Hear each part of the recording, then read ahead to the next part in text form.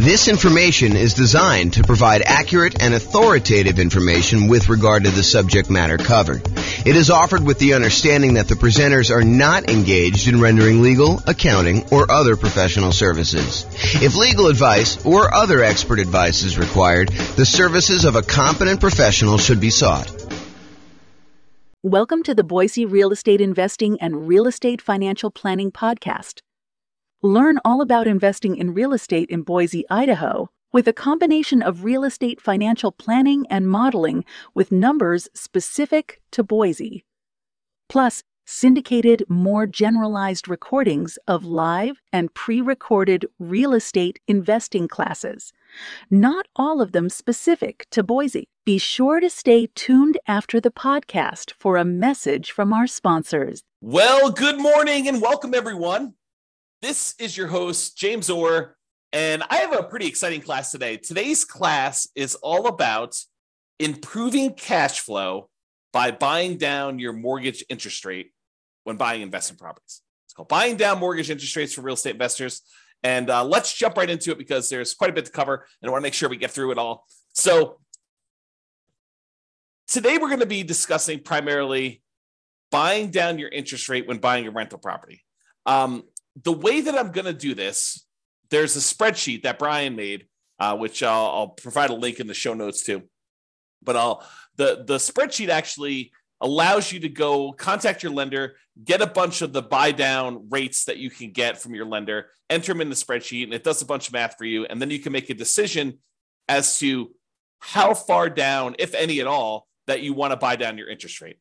And that is the way that he does it is one way of calculating the return you'd get from buying down your interest rates. There is an alternative way of doing this, and that is to calculate the internal rate of return that you would get on that extra money that you'd spend buying down the interest rate. And arguably, some people, including me, might suggest doing it with an internal rate of return calculation. However, that's not what we're going to cover today.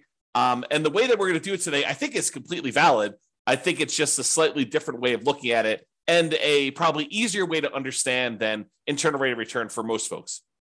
Okay, so this can be a really good strategy for improving cash flow. And as you might see, one of the alternative strategies to this is, you could take this extra money and decide to put it down as additional down payment instead of taking that money to buy down the interest rate. And in some cases, I would say most cases, you would be better off buying down the interest rate. And we will look at that math. Now, there may be a time factor component to that, where if you're only going to hold the property for a year or two or three or whatever you're going to do there, it may be better for you to not buy down the interest rate. It may be better for you to put more down or to not put more down and just deal with whatever negative cash flow or slightly less than ideal cash flow you'd get by not putting more down or buying down the interest rate. But that's something for you to decide. Because if you remember, I'll kind of tie this back into when we talked about achieving financial independence. There are some folks who are buying properties that they intend to have and hold forever, and that is going to be part of the income they receive when they're financially independent. These are properties that you expect to hold in your portfolio indefinitely. Like you do not plan on selling them at all.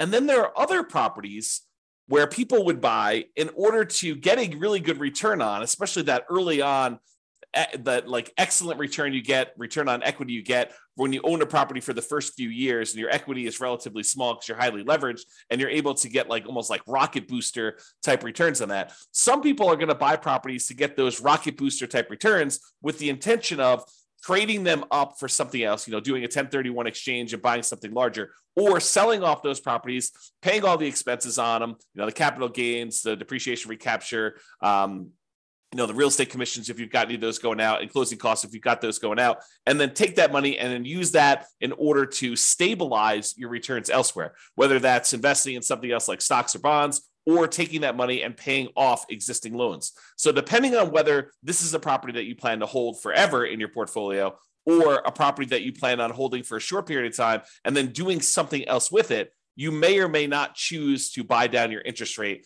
depending on the hold period. I'll also add in one additional wrinkle. If your plan is to buy more properties than you need, like let's say you intend to have 5 free and clear properties in your portfolio at the end. Let's say your plan now is to go out and buy 12 properties. with the intention of you're going to eventually sell off 7 of them and pay off the remaining 5 so that they're free and clear. Well, if you're going to pay off the remaining 5 early with proceeds from selling the extra 7, then you may not want to buy down the interest rates on the 5 either, because those are ones that you will not hold the loan for full term. And so these are things that you should decide. And the reason why we covered those in previous classes before we get to this point is you should decide which properties you plan to have in your portfolio at the time when you are financially independent and how you plan to get there. Like, do you plan on paying off these properties early? And a lot of times we make these plans and they change, but realize that you should have this plan going in. Okay, now that I've given you some background and context, let us talk about doing buying down interest rates when buying a property. Today, we're going to focus in on buying down the interest rates when you are purchasing a property. And specifically, I am not going to talk about buying down the interest rates when you do some type of cash out refinance on a property, or when you do some type of cash in refinance on a property where you actually put more money into the deal and refinance your property at the same time in order to get shorter loan term or lower monthly payments, or to get a better interest rate. So we're not talking about cash out refinances. We're not talking about cash in refinances. We're not talking about doing a rate and term refinance where we're refinancing the rate on the loan and or the term on the loan. And we're definitely not talking about recasting a loan where you have a lump sum of money and you want to reduce the payment on your existing loan without changing the other terms of the loan. You just want to kind of like make a $10,000 additional payment on your property and reduce the monthly payment by whatever it is, $50, $100, somewhere in that ballpark, depending on how much time you've got left on the loan. But we're not talking about that either. This is specifically buying down your interest rate when purchasing a property. Okay. Big picture. When you go to get a loan, the interest rate you get on the loan can be changed by how much you either pay and give to the lender, or how much the lender gives you as a credit to take a higher interest rate. So you can voluntarily take a higher interest rate and have the lender give you a credit to help cover closing costs. So you go to a lender and then you tell them, hey, look, I'm thinking about getting a loan. They tell you, okay, the rate right now, if you don't pay any points at all, is going to be 0. It's going to be 7%. 0 points in, 7% loan. However, if you are willing to take 7.25 as your interest rate, we will give you $3,000 or $5,000 or $8,000, whatever it is, as a credit that you can use to cover some of your closing costs. Or you can give us some money and we will give you a lower interest rate. If you sort of like give us $5,000 in advance, we will, instead of giving you 7% of your loan, we'll give you 6.75 as an example. So it can work both ways. You can pay money in order to have your rate lowered, or you can receive money as a credit from the lender in order to take a higher rate. Now, the money you receive is not able to be used for down payment. Down payment is completely different. The money you receive can only be used to cover like closing costs, not down payments. Okay, now, when we're discussing this, for the sake of this class, the change in the interest rate we're talking about is for the life of the loan. Okay. There are other loan programs where you could go in and the lender will say, I'll give you a 2-1 buy down type of loan where for the first year you get a really low interest rate. For the next year, you get a slightly higher interest rate, but still lower than what it would normally be. And in year 3, you're getting your normal interest rate. You can have a seller, a lot of times it's a builder, paying a lender in order to buy down the interest rate for you for a period of time, like a temporary lower interest rate. That is not what we're discussing here in this class. This class, we're talking about you paying a fee to the lender, and in exchange, the lender is lowering the interest rate for the life of the loan. So if you were going to get a 7% loan, now you're able to get 6.875, and that lasts for 30 years. Or until you pay off the loan. So you can pay off the loan organically over that 30-year period if it's a 30-year loan. Or if you make extra payments on it, it could get paid off sooner. So that interest rate would only last until the loan is paid off, you making extra payments. Or if you go sell the property, then the loan gets paid off and you no longer have that interest rate. Or if you refinance the property and get a new loan on it, then you get rid of that interest rate. So realize when you're buying down these interest rates, you almost need to plan out what you're going to do with your property. You need to do some loan planning and say, I plan on having this loan for 5, 10, 15, 20, 30 years until it's paid off. So as one example, I have a loan on my owner occupant residence, and the loan is at 2.25%. It's a fixed rate 30-year loan. I am probably never paying that loan off. The loan is at such a low interest rate that I would rather have that money sitting in CDs or buy another free and clear rental property instead of paying off the loan on my owner occupant property. But it helps to know when you get a loan how long you're going to have that. Okay? Now, there are other things you could do where you get these short-term interest rates, which we talked about, like that lower payment for the first 2 years. Again, we are not discussing those. Okay. So I mentioned the word point. What is a point when you hear a lender say a point? Like you may hear them say, look, your interest rate is 7% with 1 point, or 6.5% with 1 point, or 6.5% with 2 points. A point is money that you pay to a lender upfront to get the mortgage interest rate. It is non-refundable. It is a fee that you pay to the lender in order to get an interest rate. And they can be positive where you pay the lender points, or they can be negative where the lender gives you a credit in order to do that. From the lender's perspective, it almost looks to them like money now instead of interest later. So they're like, look, you can pay me $5,000 now, and I will give you a lower interest rate so that I'll collect less interest over time in exchange for a little bit of money up front. Now, 1 point is 1% of the loan amount. So if you're buying like a $500,000 property and you're going to put 20% down as an example, that means you'd be putting $100,000 down on a $500,000 property. So you'd get a $400,000 loan. Then 1 point of a $400,000 loan is $4,000. And to be absolutely clear, this is not part of your down payment. Any points you pay are in addition to the down payment you need in order to get the loan. They're in addition to other closing costs you might have for getting the loan. And the points you pay are not part of your monthly payments. It's not like if you pay points, then those count as part of your monthly payment. Okay. Points are separate things you pay to a lender upfront. They're non-refundable that affect your interest rate on the loan. Okay. That's what points are. So let's talk about what par rate is. The par rate on a mortgage is the mortgage interest rate you'd get if you paid exactly 0 points.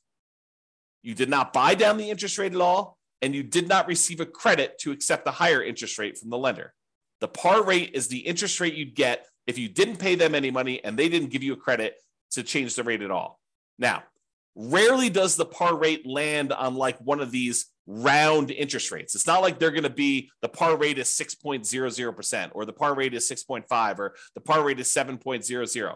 Rarely do they end up on one of those sort of like really round numbers. They're usually like, 6.531 or 6.744 or 6.122. Like they end up being in these like weird spots. So in most cases, when a lender is giving you a quote for kind of like what par would be, they will tell you, par is about 6.5 and you're getting a $200 credit, like a really small credit. Or, par is 6.5 and you have to pay $250 in order to get that rate. Like, so the par rate might have been a little bit higher than 6.5 or a little bit lower than 6.5, but they'll tell you, you're getting a 6.5 rate and you got to pay us, 0.01% of a point or 0.01 points or 0.1 points, or like they're not usually even and equal like that.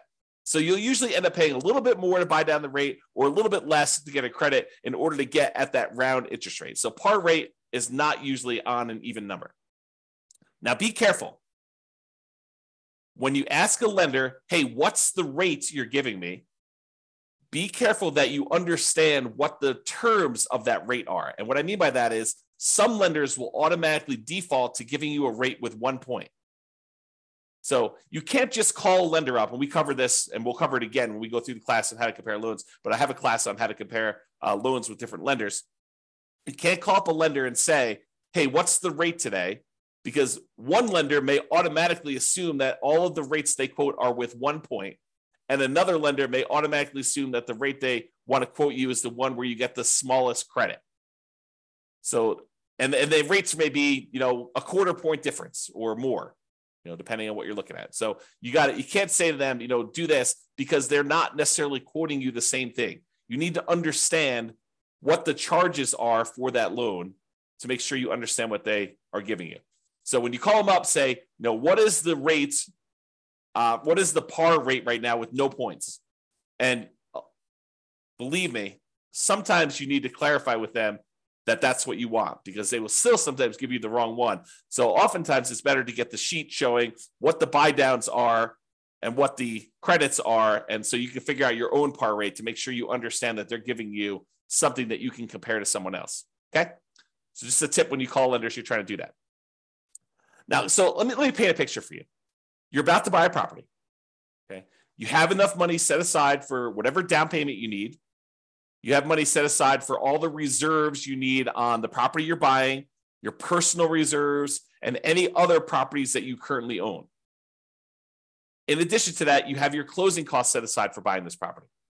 And if you're prudent and you actually have negative cash flow on the property that you're buying, and maybe you're buying a property with little down and it's got some deferred down payment, negative cash flow, you've set aside any negative cash flow you'll have until that negative cash flow goes away. We'll talk about this in another class, but you set aside any negative cash flow that you have on that property as a prudent investor, knowing that, hey, that's coming. Maybe I should have my down payment, my reserves, my closing costs, and any negative cash flow that I'm going to have on a property. If you don't have a negative cash flow, you don't need to worry about that. Okay. So that's the context of where we are. In addition to that, in addition to your down payment, your reserves, your closing costs, and maybe some negative cash flow, if you've got that, you have some extra money. So the question is, what do you do with that extra money? Well, number one is you could invest in something else. You could say, I'm going to keep this money on the sideline and I'm going to use it to buy my next rental property, my next down payment, next reserves, next closing costs, all the stuff you need there. You could take that money and you could use it to market for off-market deals. Try to find some type of creative financing situation where you do some marketing and you look for a motivated seller where you can negotiate owner financing or subject to wrap financing or lease option or whatever you're doing there. So you can use it to do marketing to find off-market deals. You can make improvements to a property to improve cash flow, whether that's the property you're about to buy or another property that you own. You're like, if I went and I converted this property to, kind of like closed in the garage or added an extra bedroom or, added a RV parking spot or whatever you want to do in order to make improvements, you could take that money and you could get improved cash flow with it. You could hire a property manager to buy back your own time. You could set aside money to do that. Okay. So these are just some of the ideas of things you could do other than use the money to do what we're going to do today. Okay. The other things you could do is you could de-risk. You could take that extra money. You could say, I'm going to increase my reserves on all of my properties so that I have a lower risk level. If you thought it was prudent to have 1 month of reserves on all of your rental properties, that's probably risky. If you said, I'm actually going to de-risk by taking the extra money I have, and I'm going to make sure I have 6 months of reserves on my rental properties, that's less risky. If you say, okay, look, I want to even de-risk even more. I want to have a year's worth of reserves on every single one of my rental properties and my own personal expenses. That would be a way for you to de-risk. It would reduce your overall risk by having more reserves. Another way to de-risk would be to buy more or better insurance. Be property insurance, could be umbrella insurance, could be additional liability insurance, could be maximizing your rates on your car insurance, whatever it is that you want to do to de-risk, that is one strategy you could do with that extra money. Another thing you could do with that extra money is you could put more down.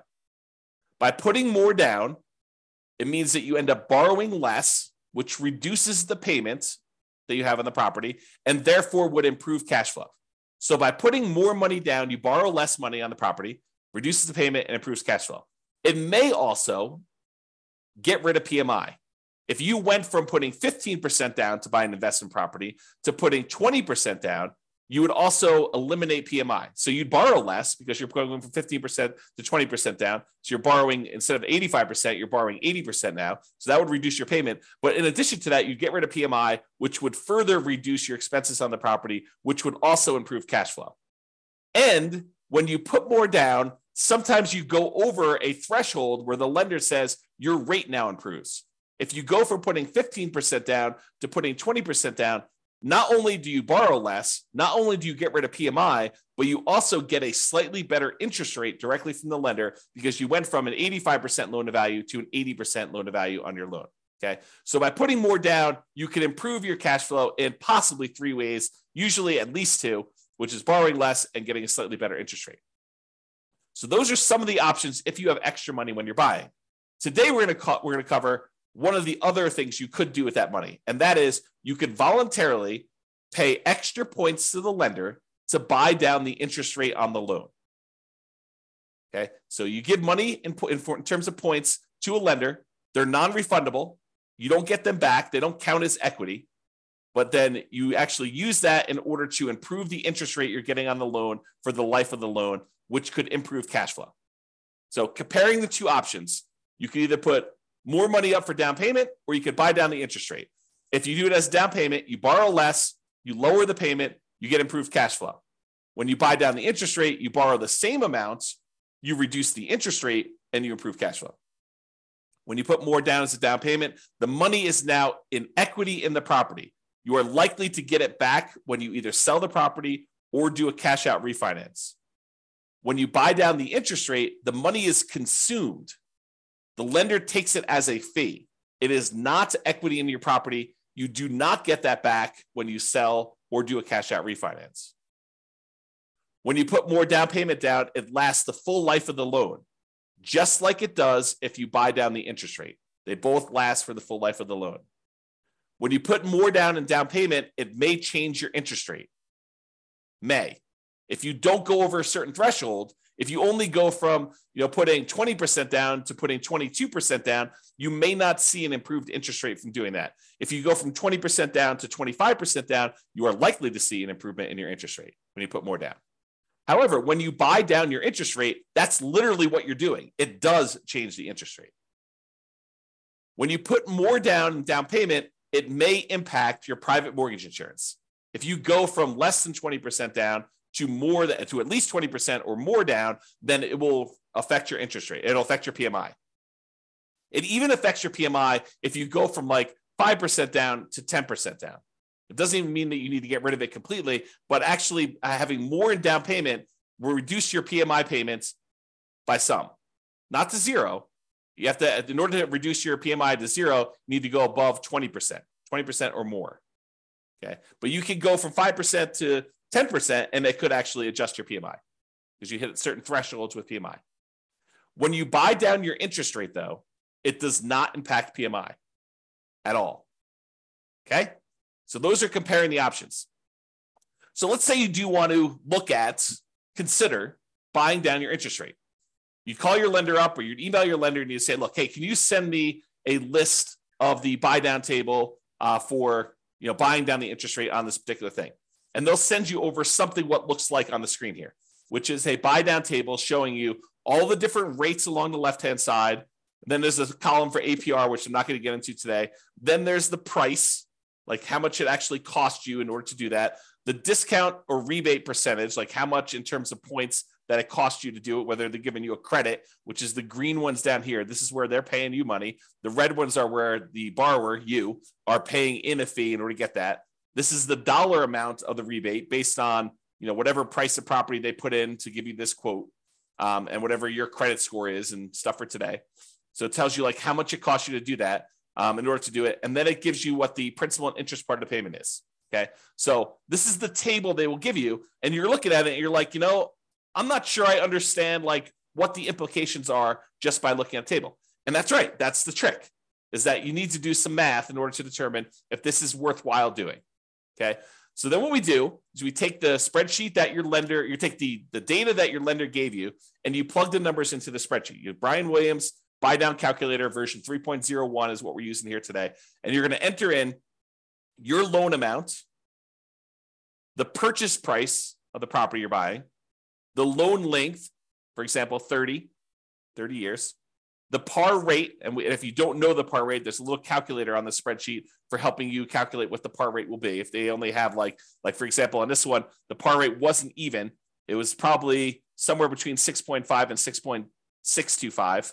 As you can see, one way there's a little bit of a fee, and the other way there's a little bit of credit. So it's between these two numbers. So the spreadsheet will help you calculate what the exact par rate is. And then you copy the interest rates and the costs from the lender email. So it looks something like this. You enter in the loan amount over here, the purchase price, the loan length, and then the par rate. And the par rate calculator is below this. So if you need to calculate it out, you can do that. But I calculate that for you, and then I showed you what it is here. And then it will calculate what the par payment would be for you.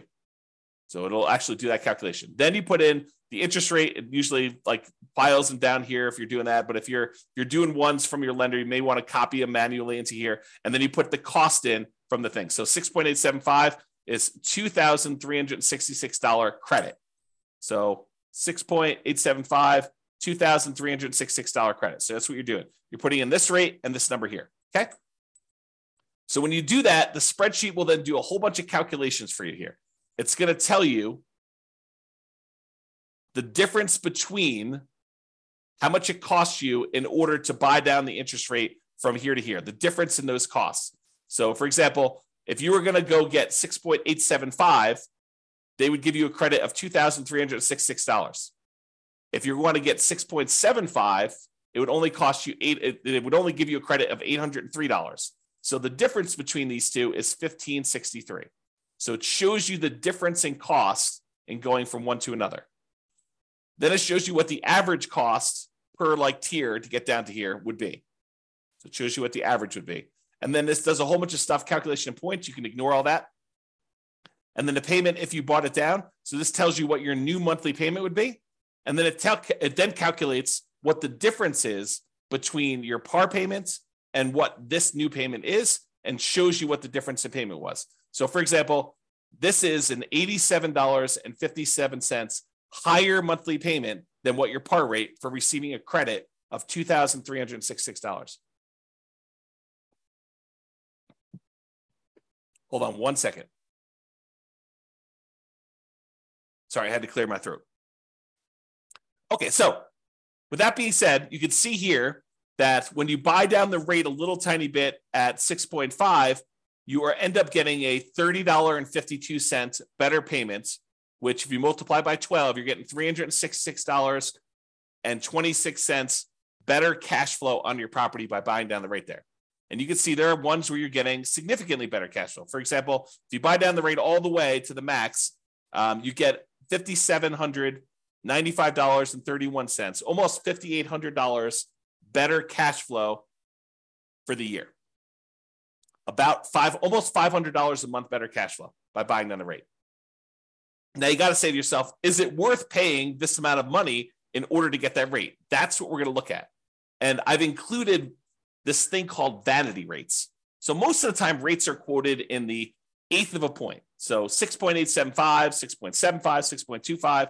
But sometimes a lender will give you a quote for a rate of, 5.99 or, 5.49 or something like that, where it's a number that is sort of like not one of the normal eighth of a point type deals. And so they'll include those in your list, but a lot of times vanity rates don't make a lot of sense. So I'll show you what they look like here, but I've included them in this chart. I will remove them later as we show you. Okay, continuing on. So this shows you what the difference in cost was when buying down your interest rate. And what I want to point out to you is that the amount it costs to buy down your interest rate 1/8 of a point is not the same. And it's not linear. It doesn't automatically increase as you go up. Okay. So this red line shows you where the par rate is. These ones are credits. These ones over here is you're paying a fee in points in order to get a lower interest rate. But in order to change your interest rate, from it's got the vanity rates in there. So let me go remove the vanity rates here, but it shows you the difference. So for example, right here, in order to go from 6.25 to 6.15, it costs you a difference of $1,662 or $1,078. It's cheaper to go to this one than it was to go to this one. That's what we're showing you here. Okay. So I've got some vanity rates in here. I've got like 6.49 and 5.99. I'm going to go and remove those.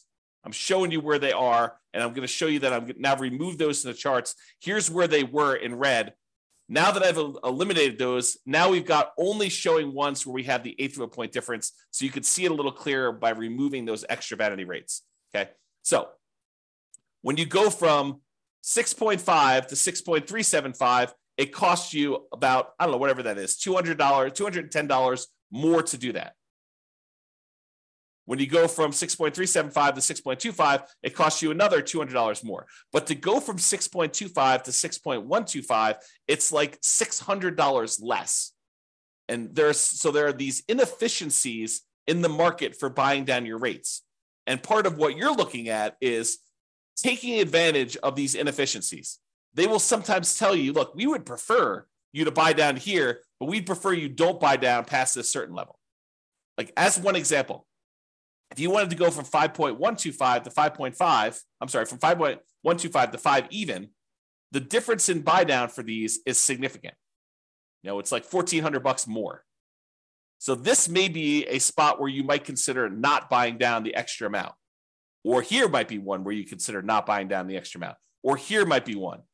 You can see whenever it goes and it gets more expensive to buy down to the next level, you got to wonder, is it worth it doing that for me? And we're going to do some additional math, and I'll show you that. But realize that they change. It's not uniformly one price to buy down to the next lowest interest rate tier. Okay. Same table before. I've just now eliminated the vanity rates. Not going to go over this. I already went over it again. Now, one of the things we're looking at is the average cost per incremental interest rate. And you can look at these and you can see that, ignoring the ones that are credits, if we start looking at the ones that are actual buy downs, you can see that they sort of like increase a little bit, then they decrease a little bit, and then they start increasing again. So if you were thinking about where you might want to buy down, one of the things you could look at is where it actually starts to increase again. So you can look for these inefficiencies, and I'm going to zoom in and graph this out for you and show you this is the average cost per incremental improvement in mortgage interest rate, the average cost in order to buy down to that level. And this is to the left of here are the credits. So we're going to just ignore those unless you wanted to take a credit, but we're talking primarily about buying down the rate. And so you can see to go from 6.5 to 6.375, it's more expensive. To go from 6.375 to 6.25, it's slightly more expensive. Then it gets cheaper to go to 6.125. Then it gets the tiniest bit more expensive to go to 6%. Then it starts getting a little bit more expensive again to go to 5.875. So you could look at this and you could say to yourself, look, if I wanted to get a deal, it might be the kind of like best bargain to stop buying down the rate when the rates start getting increasingly more expensive. So this could be a good spot for you to consider. Now, the decision is totally up to you. You don't have to buy down your rate at all. You could choose to take the par rate. You could choose to take a credit. But if you're thinking about, I want to improve cash flow in my property, this is one way to do it. And then you got to wonder to yourself, is the extra money that I'm spending worthwhile investment? What's the return I'm getting on spending this extra money? And that's where we're headed with this. So now we're going to show you what the simple and compound rates of return are for spending this extra money. So these are all the different interest rates along the side here. You can't see them, but if you're on the spreadsheet, this is just spread over to the right of the spreadsheet there. And this goes and shows you what your simple interest rate would be after you've paid back the money to yourself for buying down the loan. So this shows you that once you paid yourself back the money in order to get the buy down itself, then you're earning, in this case, 33.6% return on the extra money that you spent. Not bad in terms of simple interest. Now, if we take it and we look at this simple interest over a period of time, you could say after 10 years, including paying back on the initial amount that you borrowed, this one would get you 23.6% return on any extra money you spent here. Now, most people are probably not using simple interest, although there are some times when you'd want to think about it that way. But most people are going to think in terms of compound interest. The money you're getting on the money that you invested over time from a while ago, you want to make sure you take into account that time impacts your return. And so compound interest does that. So in this case, you can look at what your return is over here from seeing different interest rates that you buy down to. And you can see that there's a lot of them, depending on how long out you go, where you get good returns on your money for doing that. So for example, here's how you read this chart. If you bought down your interest rate to 6%, you would have earned over a 15-year period of time, you'd have earned 28% per year simple interest on the amount you spent to buy down the interest rate. So you got to ask yourself, if I'm looking at other investments that I have that give me simple interest, what am I getting on those? And should I take this money and invest it by buying down my interest rate, knowing that this one is paying me 28% return? So you got to compare it to other things you could invest in. We already went over that list. Okay. So that's the simple interest one. Here's the compound interest one. If you decide to look at what your compound interest rate return is over a 15-year period for buying down that loan to 6%, you'd be getting an 11.62% compounding rate of return by buying down that loan and getting your money back. So, is getting an 11.62% return on your money, a compounding annual return rate over a 15-year period of holding that loan for 15 years, is that a good return for you?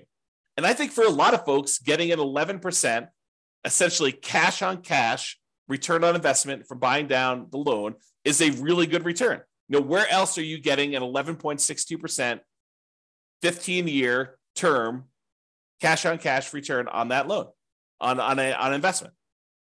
That's why it's probably pretty compelling to do that. Now, the more you buy it down, in general, looks like the lower the return you're getting. And the longer you hold it, the lower return you're getting after a peak. Okay? So there's like optimal parts here to do this, but that's the general rule. All right, more down. Sometimes putting more down will improve your interest rate and it will get rid of that PMI. So it'll improve your interest rate and get rid of your PMI. The spreadsheet does not take into account either of these things.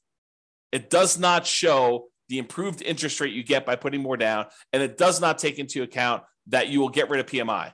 However, it does look at if you put more down and it improved that payment by that much, which one's going to be better? Should you have put more down or should you have bought down the interest rate? It'll compare those. It'll show you the difference in cash flow each one would produce for you.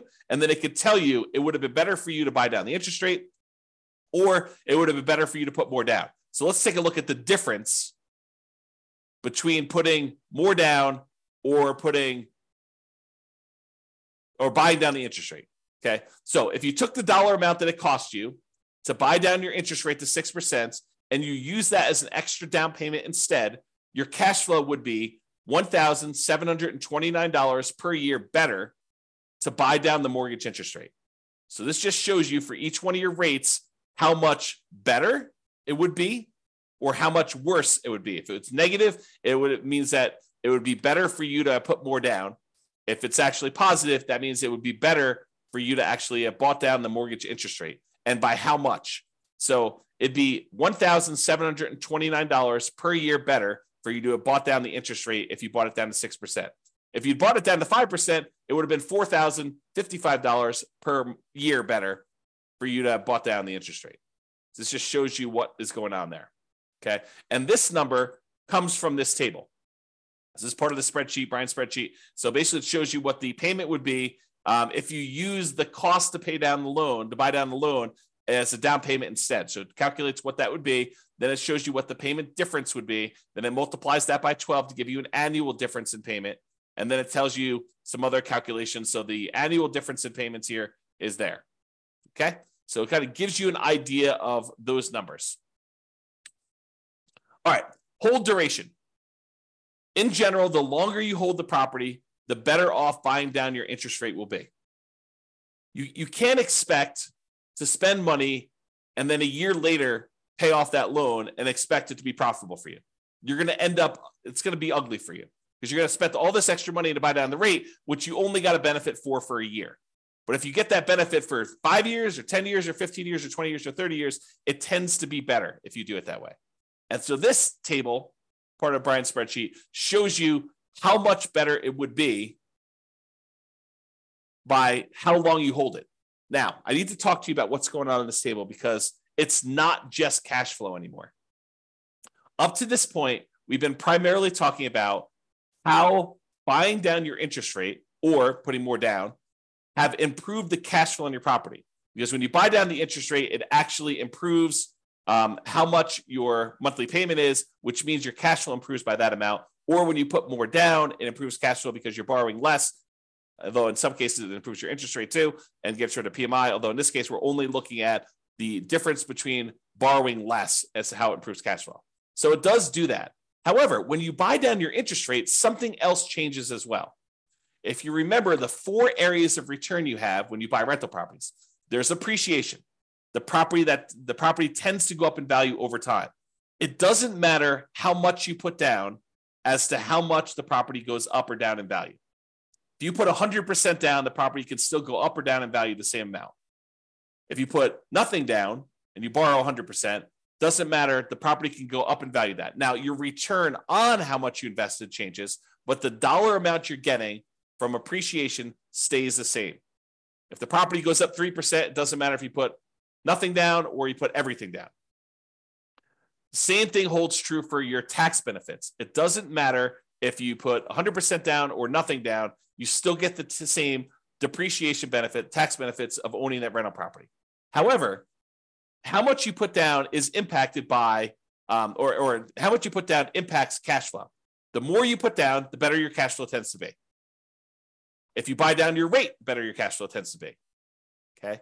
But it also affects something else that most people don't think of, and that is how quickly and how much you pay off on the loan, the debt amount each month. And I'll give you a really simple example of this. If you're buying a $500,000 property and you're getting a $400,000 loan, the $400,000 has to be paid off over 30 years. So you got to pay off $400,000 over a 30-year time period. So a certain amount of that has to be paid off each month in order for you to pay it off by the time it's 30 years later. But if you only borrow $50,000, then the amount of money you have to pay off is only $50,000 over that same 30-year period. So the amount you actually pay off is significantly lower when you borrow less.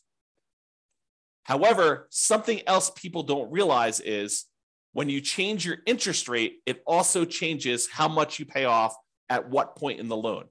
The lower the interest rate, the more you're paying off on the loan earlier. The lower your interest rate, the more you pay off earlier with each monthly payment. So the amount of equity you gain in your property also changes based on what your interest rate is. So when you buy down your mortgage interest rate, it also changes how much equity you grow in the property and when. What this chart takes into account is both your cash flow difference and the equity difference you get between buying down the interest rate or putting extra down payment down, because when you borrow less, the down payment impacts your equity as well. So it does take into account both of those changes, and it shows you what the difference was. So in this case, if you look at whatever it was here, I think this is probably around, let's see, 1, 2, 3, 4, 5. I think this was buying around to 6% or so. So right here, I'm assuming this is the buy down 6%. It shows it on the full table, but I can't see it. It shows you that after 15 years, you'd be $18,331 better if you bought down the interest rate than putting that money down as additional down payment. So this shows you both the cash flow improvement and the equity improvement you'd have by doing that based on hold duration. Okay. Now, buying down your rate or prepaying PMI. So let's say you're doing a nomad strategy or a house hacker strategy where you're thinking to yourself, okay, I put 5% down. I've got a little bit of extra money. Should I buy down my mortgage interest rate, or should I take that same amount of money and should I prepay PMI instead? PMI is whatever it is, $250 a month. I could take $5,000 and I could get rid of that $250 a month. Which one is better? Should I buy down the interest rate or should I prepay this PMI to improve that? And I probably should do an entire class on how to compare these.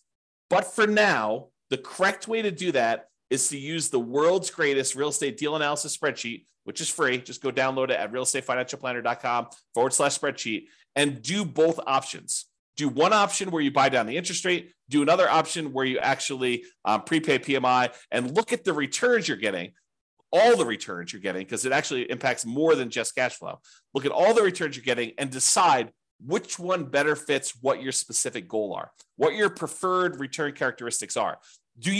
Are you emphasizing and making your number one most important thing cash flow? Well, then you might want to look at cash flow. But if you're looking at what is my overall return, which a lot of folks are, then you may want to go look at which gives you a better overall return comparing those two different options. And that's the way to do it. Okay? All right, in conclusion, you could choose whether to receive a credit or to buy down your mortgage interest rate. That's your choice when you go to get your loan. It can be better to buy down mortgage interest rates than to use that same amount of money to put more down. It can be better for you to do that. So you should call your lender to get the buy down amounts and then use the spreadsheet to do some math to see what may be best for you in your specific situation. And if you need help with this, ask your lender and or your real estate agent.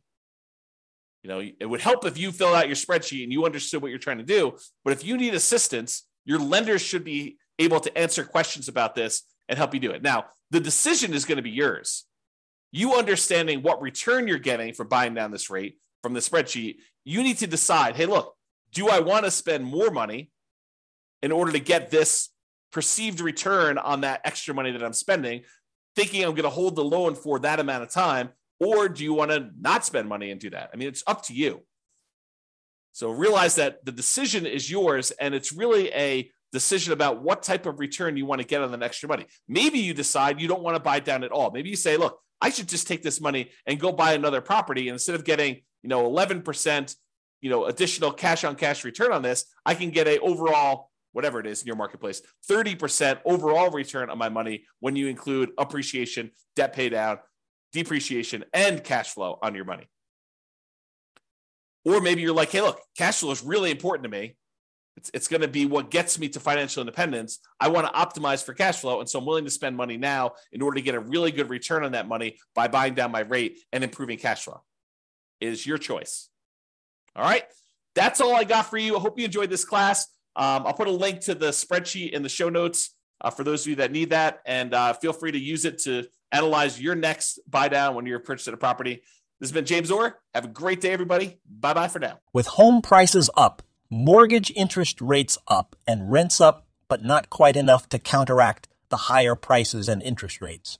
Cash flow on rental properties in Boise is harder than ever. Book a call with the Real Estate Financial Planner to apply our proprietary 88 strategies to improve cash flow on your rental. See the show notes for a link to schedule your call and improve your cash flow today. If you're a real estate agent, lender, or professional in Boise that wants to help our real estate investor listeners, consider reaching out to learn about collaboration opportunities with this podcast. We'd love to add more value to our listeners by having you assist our investors buy, sell, and finance their real estate investments. See the show notes to schedule a call to discuss collaboration opportunities.